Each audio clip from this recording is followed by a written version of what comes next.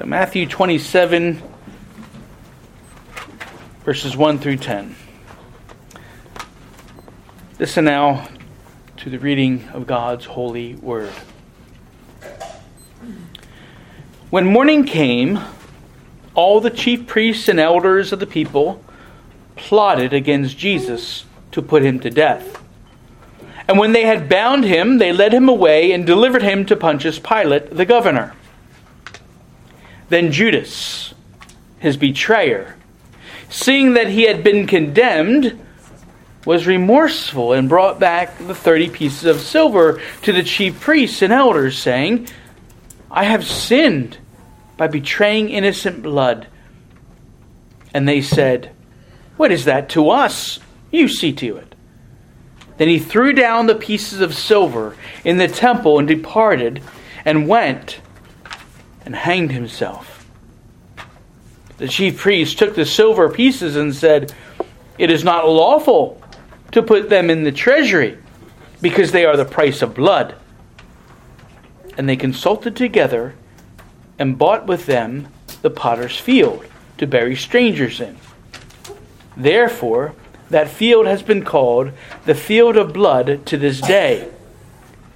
Then was fulfilled what was spoken by Jeremiah the prophet, saying, And they took the 30 pieces of silver, the value of him who was priced, whom they of the children of Israel priced, and gave them for the potter's field, as the Lord directed me.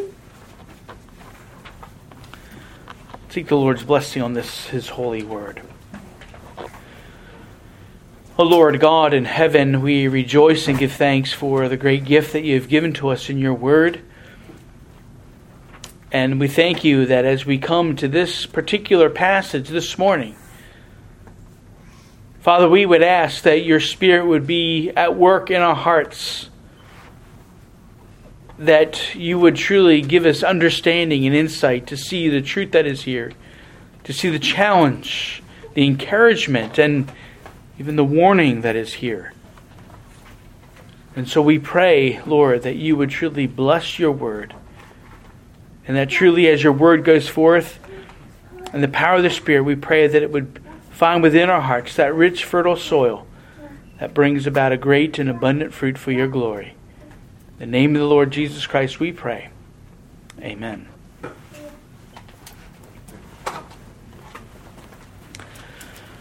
What's the first thing that you think of when you hear the name Judas? Do you think betrayer of Jesus? Imposter? Vile? Wicked? Disloyal? A thief? A scoundrel? Or maybe the worst of the worst sinners? Well, I'm sure whatever your thoughts are, none of them are pleasant. And certainly with what we've seen of Judas thus far in our study of Matthew, these unpleasant thoughts are all well deserved. Judas was a man filled with great evil. In fact, Jesus, in the high priestly prayer of John 17, Jesus refers to Judas as the son of perdition. That part of that prayer is that he prays that none whom the Father has given him have been lost except the son of perdition. Literally the son of utter destruction, or we might say the son of hell.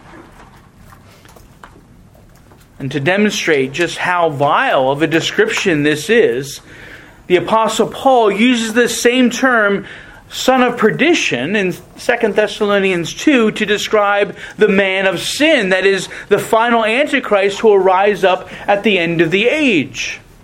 And so yes, Judas was truly wicked and thus deserving of the world's scorn. But as we come to our passage this morning, we see a different side of Judas. A side that might lead us to maybe a slight softening in our thoughts and our attitudes about him. Or at the very least, we may look upon Judas now with some pity Even as we would look on someone who is so caught up in their sin and having made a string of sinful bad choices, and they're trapped and they're quickly headed towards self-destruction with no foreseeable way of escape. And we pity them.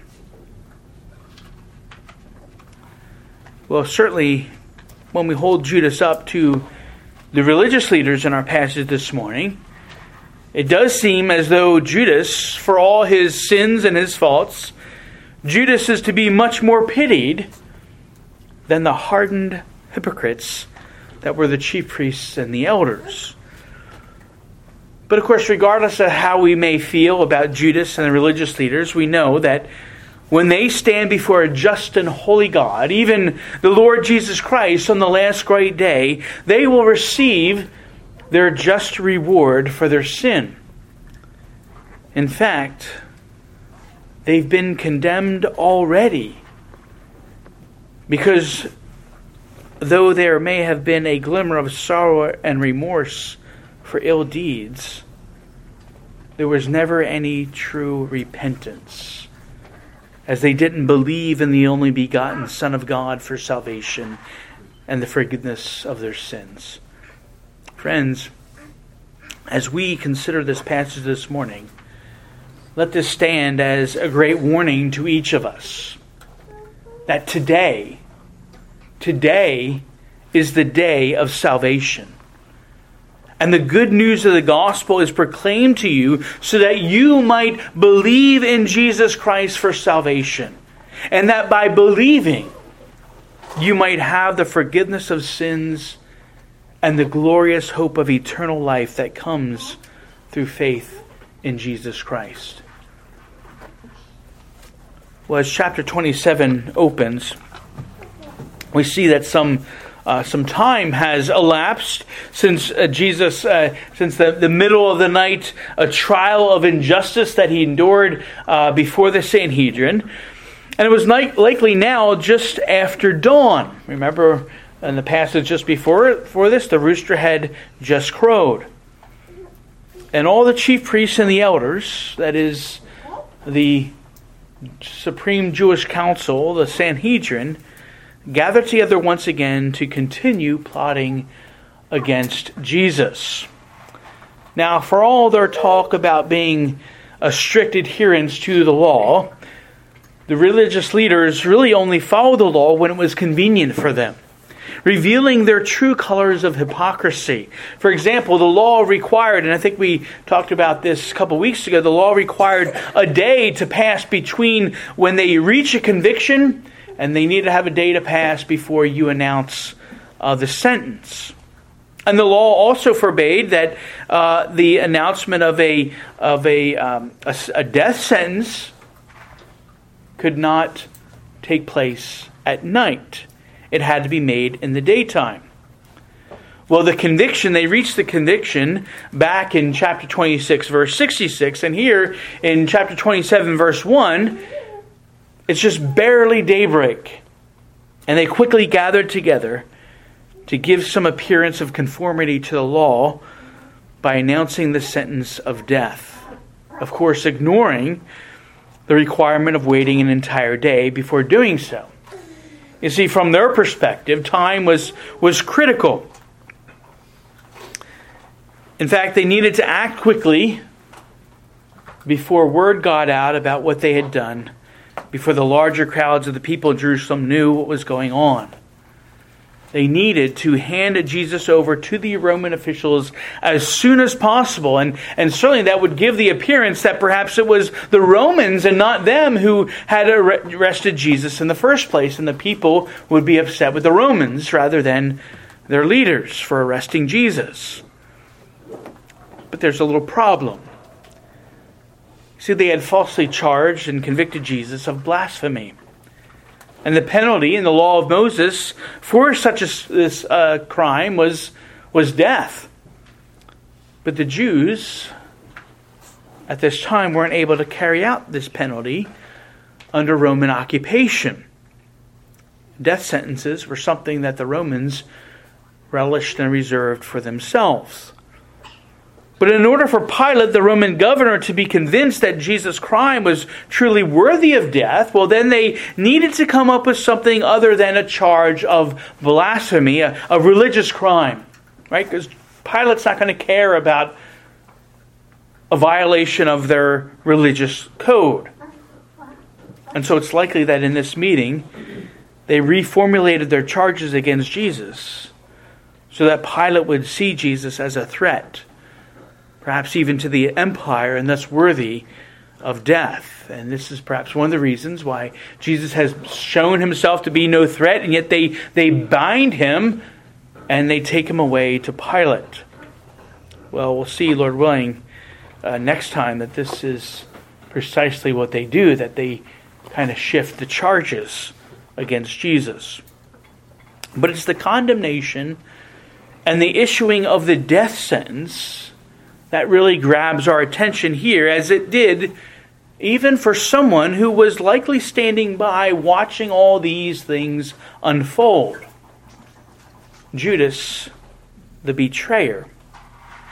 In verse 3, we once again see the identification of Judas by his sinful deed. Judas is the betrayer. But seeing Jesus condemned to death is something that Judas likely hadn't really thought through. Or if he had, he's suddenly filled with regret about it. And so the reality sinks in for Judas.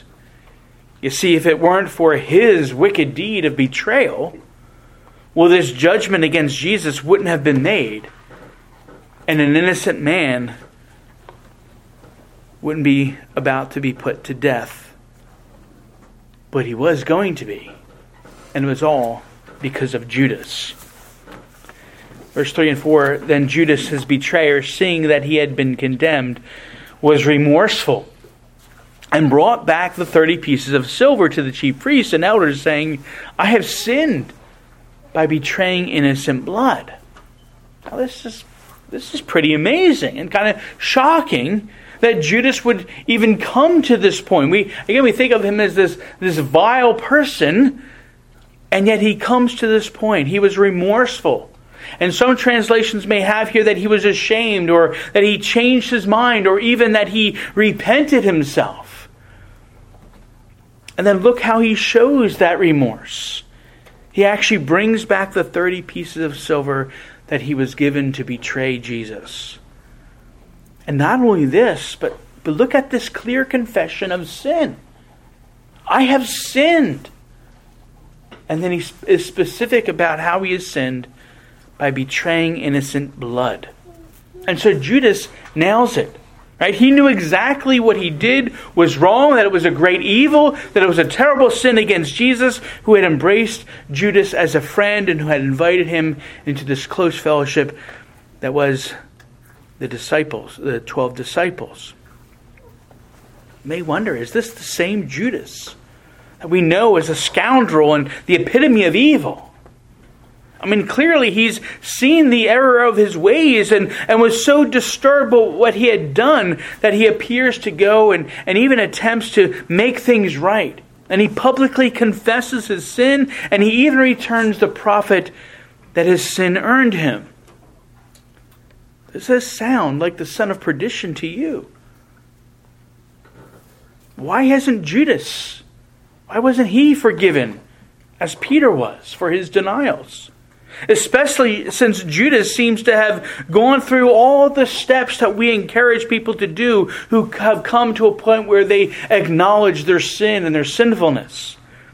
He feels sorry for his sin. And he's confessed it. What more should he do? Why isn't Judas hailed as a Christian saved by grace? What did he miss?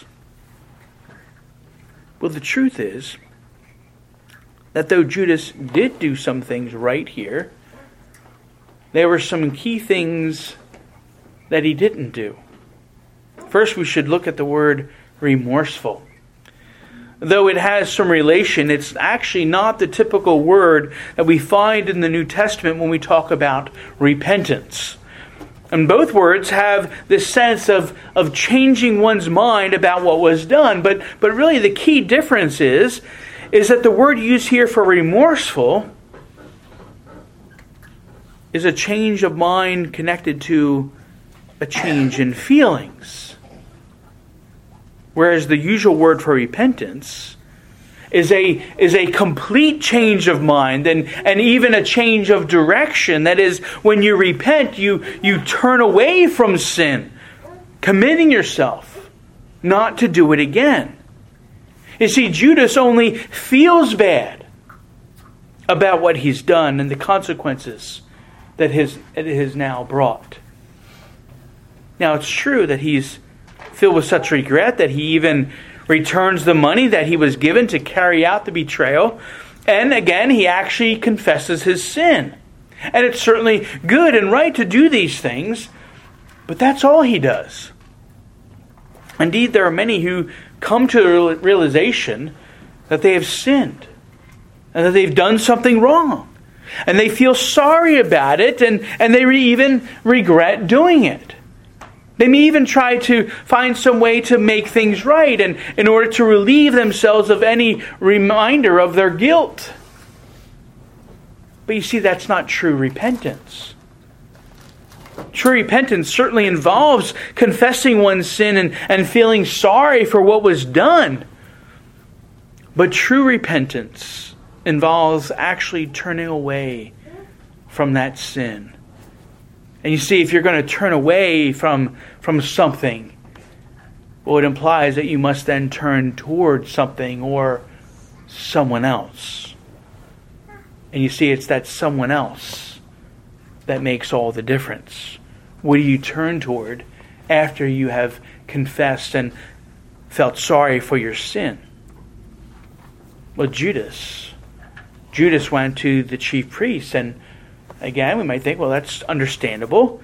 Right? They were the ones who dealt in such spiritual matters, and if you have a spiritual problem, you should maybe go to spiritual leaders. And in this case, we can say it was even quite bold for Judas to do so, because by going to the chief priests and confessing his sin, Judas was actually also giving them an opportunity to think about their role in the whole wicked deed that had transpired. And right, Judas would come forward and say, look, what I've done, I've sinned. What I've done, what we've done was sinful. We've betrayed an innocent man. And so in this sense, it was good for Judas to go to the priests to almost invite them to repentance. But you see, Judas never went to God. He never brought his sin to God's attention and confessed it. You see, from his perspective, his sin was against men and not against God. And that's the problem. You see, unlike David, the great king of Israel in the Old Testament, after he was confronted by the prophet Nathan for his sin of murder and adultery, David confesses to God in Psalm 51, right? He's sinned against Bathsheba, against Uriah, against all himself, his wife, and even all the whole nation. He's sinned against all these people. But David in Psalm 51 cries out to the Lord, against you only have I sinned.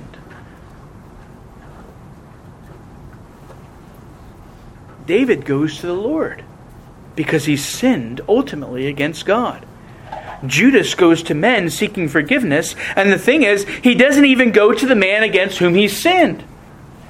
He could have at least gone to Jesus or ran after Jesus and confessed.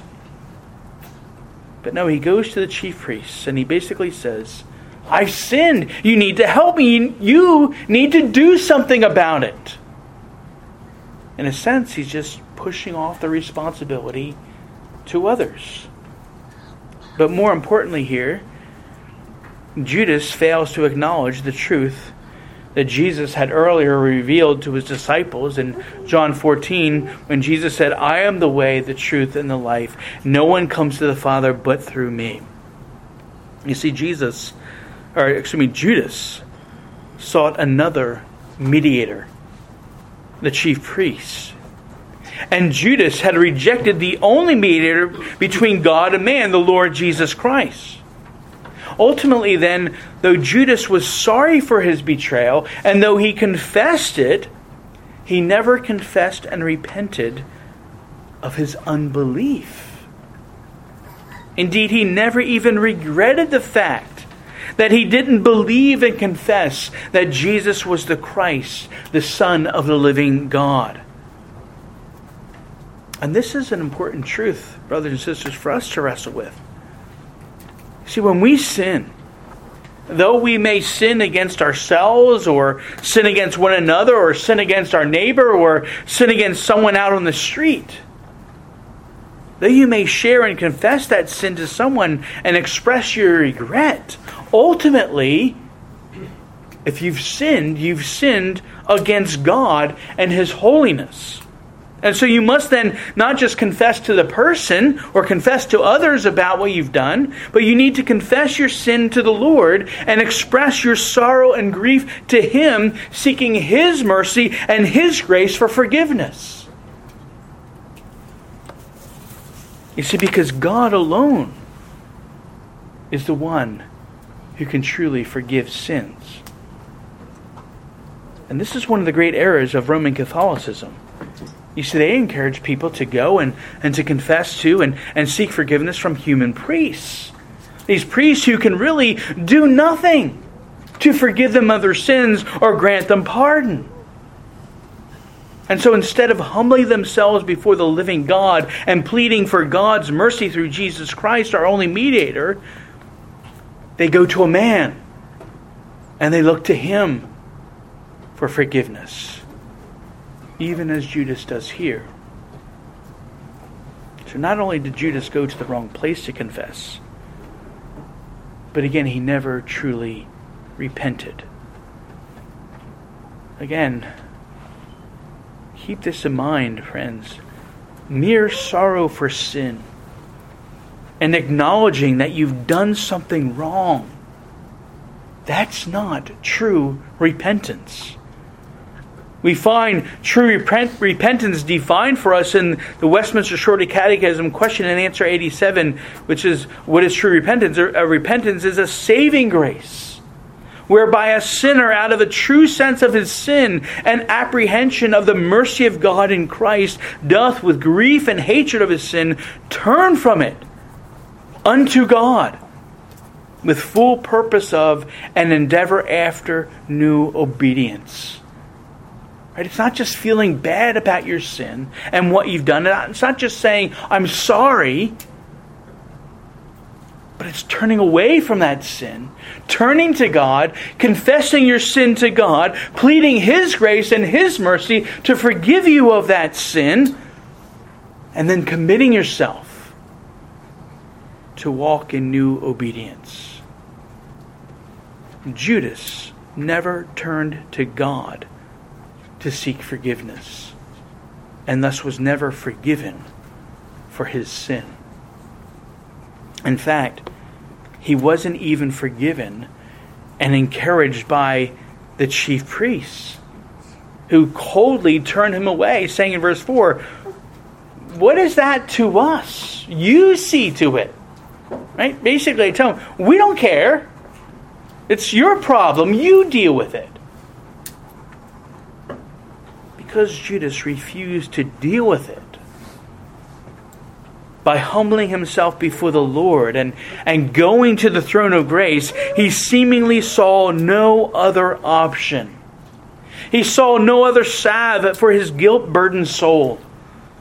And so in verse 5, realizing that even the money he had received was no help to a guilty conscience, he angrily threw down the pieces of silver in the temple. He departed, and he went and he hanged himself. Overcome with great despair, and thinking that his sin was so great that there was nothing that he could do to make things right. Indeed, really, he was too proud to even seek the mercy of the Lord. Judas tragically ends his own life, dying in his sins and leaving himself exposed to the eternal wrath and curse of God for his sin. Now, we shouldn't get the wrong idea here, because some think that because of what happened with Judas, they think that somehow that suicide is the unpardonable sin. It's not. We've already considered the unpardonable sin several chapters ago. It's the blasphemy of the Holy Spirit. Well, though suicide is a grievous sin, indeed it's murder, it's self-murder, and thus violates the sixth commandment, it's not the unpardonable sin. And we trust that God will deal justly and righteously and with abounding grace and mercy, undeservedly so, on the last great day with those, even with those who've professed believers in Christ who've committed this sin. And we trust that to the Lord. It's not our place to judge. But the reality is, indeed, neither suicide nor even his betrayal of Jesus are the chief sins by which Judas will be condemned before Christ on the day of judgment. It's not the fact that he's committed suicide. It's not even the fact that he betrayed Jesus. No, Judas' chief sin, and really the chief sin that ultimately condemns anyone to an eternity in hell, is unbelief. What makes Judas' story so tragic is that he was given such great opportunity. And on a daily basis, he had the truth revealed to him clearly and plainly. And he saw all these great wonders and miracles and had things explained to him. He knew clearly the way to eternal life. And yet he refused to believe that Jesus was the Christ, the Son of the living God. Lord of God, this is the sin that will condemn him, and has condemned him already. And it's the sin that then opened his heart to carry out a multitude of other grievous sins, including his betrayal of Jesus and his suicide, both of which he must also give account on the last great day. Unbelief is a sin that condemns one to hell. Now, as tragic as this account of Judas is, though, in many ways, especially here just before his end, Judas actually appears in a much better light than the chief priests and the elders of the Sanhedrin who had conspired against Jesus. You see, Judas was at least remorseful, and he acknowledged his sin. But these wicked men show no remorse at all, let alone true repentance, and they certainly don't even confess any sin. They're far above that. In fact, though, how could they? You see, if they acknowledged Judas' sin, well, then they would have to acknowledge their own sin, because they were co-conspirators, right? They were the ones who paid the money to Judas to betray him. They too had sinned, but their hearts were hardened. There was no remorse, no confession, no acknowledgement of wrongdoing. And because of this lack of remorse and confession of sin, it's no wonder then that they offered Judas no comfort. That they were the spiritual leaders of Israel. Wasn't it their duty to minister to the spiritual needs of the people and offer up help to the sinners so that they might be unburdened from the weight of guilt upon them and upon their conscience? Indeed, that was their role. Judas had come to them and he had confessed his sin. But these spiritual leaders did nothing to help or to relieve his burdened conscience. In fact, they only made it worse with their cold response. What is that to us? You see to it. Right? It's not our problem. You got yourself into this mess. Well, it's up to you to get yourself out. We can't be bothered with this. See, at the very least, they could have pointed Judas to the temple. Look, go, Judas, go to the temple. He could have told him, this is the sacrifice that you should offer for this sin. And they could have encouraged him and reminded him of God's abounding grace and mercy toward the undeserving sinner, perhaps even quoting from Psalm 103. Or even reminding of David's words in Psalm 51 that it's a broken and contrite heart that is the acceptable sacrifice to the Lord. They could have encouraged him, Judas, if you would only cry out to the Lord in faith. As you offer your sacrifice before the Lord, then the Lord will be faithful to hear your prayer and wash you and cleanse you from your sin. But they didn't offer any of that. They left him and even encouraged him on his path to self-destruction.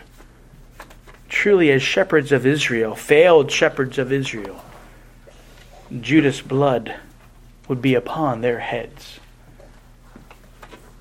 Yet if they were to tell him to offer some sacrifice, and again pointing him to the mercy of God for forgiveness, you see, if they did that, well, then they would be condemned in their own hearts for not going ahead and doing the very same thing. Because they were guilty of innocent blood, even as Judas was. And their cold response to Judas displays their own proud and sin-hardened hearts.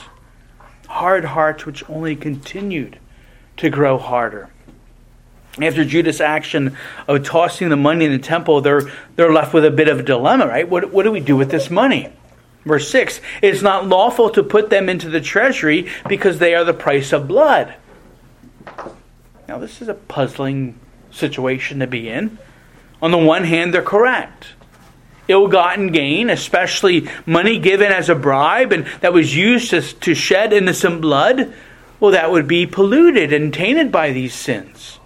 And it would have defiled the other gifts in the temple treasury that were otherwise freely and graciously given and we assume legally acquired. And so their concern for the sacred things and the corruption of the sacred things is remarkable and noteworthy. But where was that concern when they took the money out of the temple treasury to give to Judas as a bribe? Indeed, the only reason that it was blood money and defiled wasn't because Judas confessed it to be so, but because they themselves made it that way, because they gave it to Judas so that their chief desire to put Jesus to death would be accomplished. It's truly despicable when you think about it, their hypocrisy which is on display here. And even calling it blood money themselves should have convicted them of their own shameful guilt and involvement in this evil plot. But they refused to see it. They refused to humble themselves.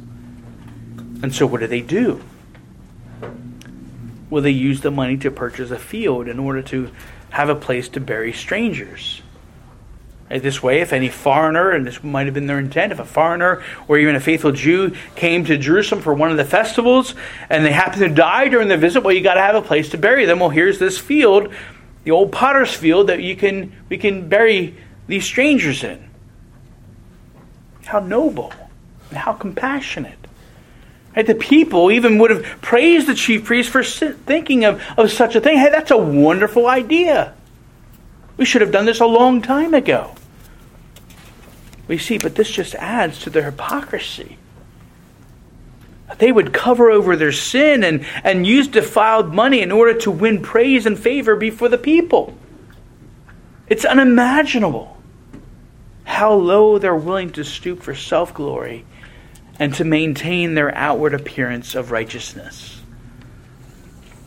But much to their dismay, their otherwise good gesture gets tainted anyway. It was either because word got out that they used this blood money to purchase this field, or because, as it seems from Acts 1, that this was the same field where Judas hung himself, or perhaps it was both things. The chief priests received no honor from this deed, as the field became known as the field of blood, a cursed and a desolate place, a defiled place where the dead are buried. But for the chief priests and the other religious leaders, again, they only further hardened their hearts. They would reject Jesus. They would testify against him before Pilate. They would mock him while he hangs on the cross. And they would never repent. They would never turn to God, seeking God's grace and mercy for forgiveness. They would continue in their unbelief. But it's not like they would get away with it, because the day of the reckoning would soon come, even as it had for Judas. And it would first come in 70 AD, when the whole Jerusalem and the temple itself was destroyed, and the people were scattered about. And it will certainly come the final day of reckoning, when Christ returns in power and glory, and they will shudder in fear because of their unbelief in the one that they put to death. Now we may wonder, though, at this point, why did Matthew interrupt this account of Jesus' trial? I mean, this has kind of all been about Jesus. In Matthew 26, 27, we have Jesus in the garden being arrested, and all these things were marching toward the cross and the empty tomb. So why does Matthew interrupt this account and tell us about Judas and the chief priests, and even this seemingly unnecessary detail about the plot of land which they purchased? What do we glean from this? Well, first, we see in the final two verses here that this account, that even the small detail about the purchase of the potter's field is a fulfillment of the Scriptures. And of course, this has been an important theme for Matthew all along, to show forth not only the truth of the Scriptures, but especially how Jesus was led and guided by them, and how he had fulfilled them as the promised Messiah. And so it certainly serves Matthew's overall purpose. And though Matthew here mentions only Jeremiah, the direct quotation itself comes from Zechariah 11. Right? And that gets people worked up. Well, he says Jeremiah, but the quote is actually from Zechariah. Oh, there's an error in the Bible. Well, not necessarily. The direct quote is from Zechariah 11, but Jeremiah 19, and you can go back and read the first 13 or so verses of Jeremiah 19, you can find echoes of Jeremiah 19 throughout this whole account that Matthew has included for us.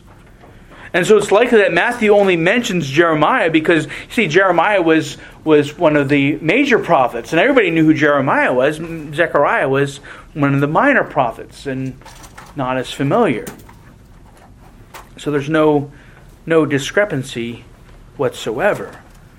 Now in Zechariah 11, the 30 pieces of silver was given in order to get rid of Israel's shepherd. A low, miserable price that is fulfilled here when the true shepherd of Israel, the Lord Jesus, is valued at the same low price. And then Jeremiah 19 is echoed again here in relation to Jerusalem, and speaking of all the people, Jerusalem and Judah shedding innocent blood. There's the role of the chief priests in this sin. There's the potter's field, which was near the valley of Hinnom, a place that is referred to in Jeremiah 19 as the valley of slaughter, the field of blood. And so the fulfillment of these scriptures stands as a warning against the religious leaders of God's displeasure and His coming judgment. And even the very last words of the quotation which Matthew gives here, as the Lord directed me. Even these words show that despite the evil plots and sin and their planning and their scheming of these wicked men, ultimately it's the Lord Himself who's in control. And He's working out all these events for His good purpose to secure our salvation through the death of Jesus Christ. But the inclusion of this passage also stands as a warning. Again, we mentioned this earlier, a warning to those who either are in the church or those outside of the church, to those who don't truly know Christ or the blessed mercy of His forgiveness and the salvation that He accomplished. For those who are caught up in sin, at times, the temporal effects of that sin will come bearing down upon you. Feelings of heavy guilt, remorse, grief, and even an acknowledgement of your own wrongdoing. But simply admitting what you've done, how you've sinned, and have perhaps hurt others, and how you now feel bad about it, and even sorrowful. Simply acknowledging your guilt and remorse before others isn't enough. You must truly turn away from your sin and turn toward God and make your confession to Him. Because against Him and Him alone you have sinned. You violated His law and have offended His holiness. You must take your sin to Him so you can truly be free from the burden of guilt and shame. But even repentance alone isn't enough. You must also believe on the Lord Jesus Christ so that you might be saved. Believe that He truly is the Son of the living God. Believe that His suffering and death on the cross was the once for all perfect sacrifice for your sins. Believe that Jesus died for you and paid the debt for your sin. And as you believe these things, you must then show your love and gratitude to Him by committing to forsake your sin at all times and rest in His grace and mercy for your forgiveness and for the daily strength that you need to press on in life for His glory. Beloved of God, by believing on Jesus Christ in this way, you will have that sure and certain hope. Not only that your sins will be forgiven because of what Christ accomplished, but that you will stand in the glorious presence of Christ and God the Father and the Holy Spirit, where there's fullness of joy forever and ever and ever. That you will be there in their glorious presence. All to the glory of God alone. Let's pray. O gracious God in heaven, we do praise you and thank you, Father, for this warning, this challenge to us. Yes, we often sin and we do things wrong and we hurt people. We say we're sorry, we're regretting it. We're filled with remorse. We may even confess, yes, I did wrong. But Lord, unless we turn to you and confess those sins to you, we have not truly repented.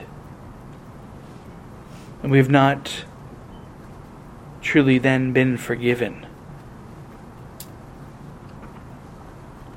And especially, Lord, we pray that in our hearts, in each of the hearts of those that are here, that we truly would believe in Jesus Christ, the Son of the living God. That we would believe in what He did for us and accomplished for us. How He secured deliverance for us and the forgiveness of sins. by his death on the cross, and his resurrection from the dead on the third day. Father, we pray that you would apply these truths to our hearts by the power of your Spirit,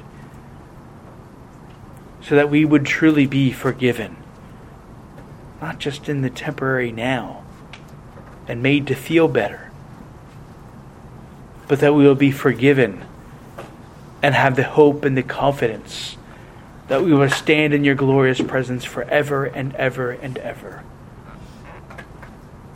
Father, we praise you and thank you for this gospel, this good news. And we ask, Father, that you would truly empower us, because we're not to keep this good news to ourselves, but we're called to share it and proclaim it with those around us. That we pray that you would give us boldness, that you would lead us to those who are ready to hear the gospel, that they too might be truly forgiven as they repent of their sins and as they believe in Christ. Father, we just praise you and thank you for these blessed truths. And we ask that you would truly watch over us and draw us all closer to yourself, that we might be those faithful servants who do all we do for your glory. In the name of the Lord Jesus Christ we pray. Amen.